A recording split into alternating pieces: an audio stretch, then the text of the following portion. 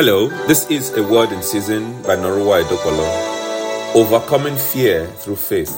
Psalm 56 and verse 3. When I am afraid, I put my trust in you.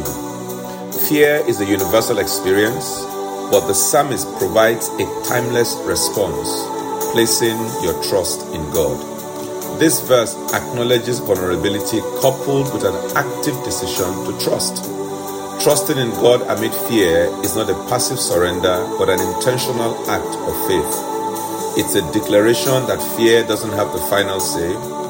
Trust in God does. In moments of fear, we have a choice to succumb to the anxiety or to entrust ourselves to the faithful and trustworthy God. Fear diminishes not necessarily by the absence of challenges, but by the presence of trust.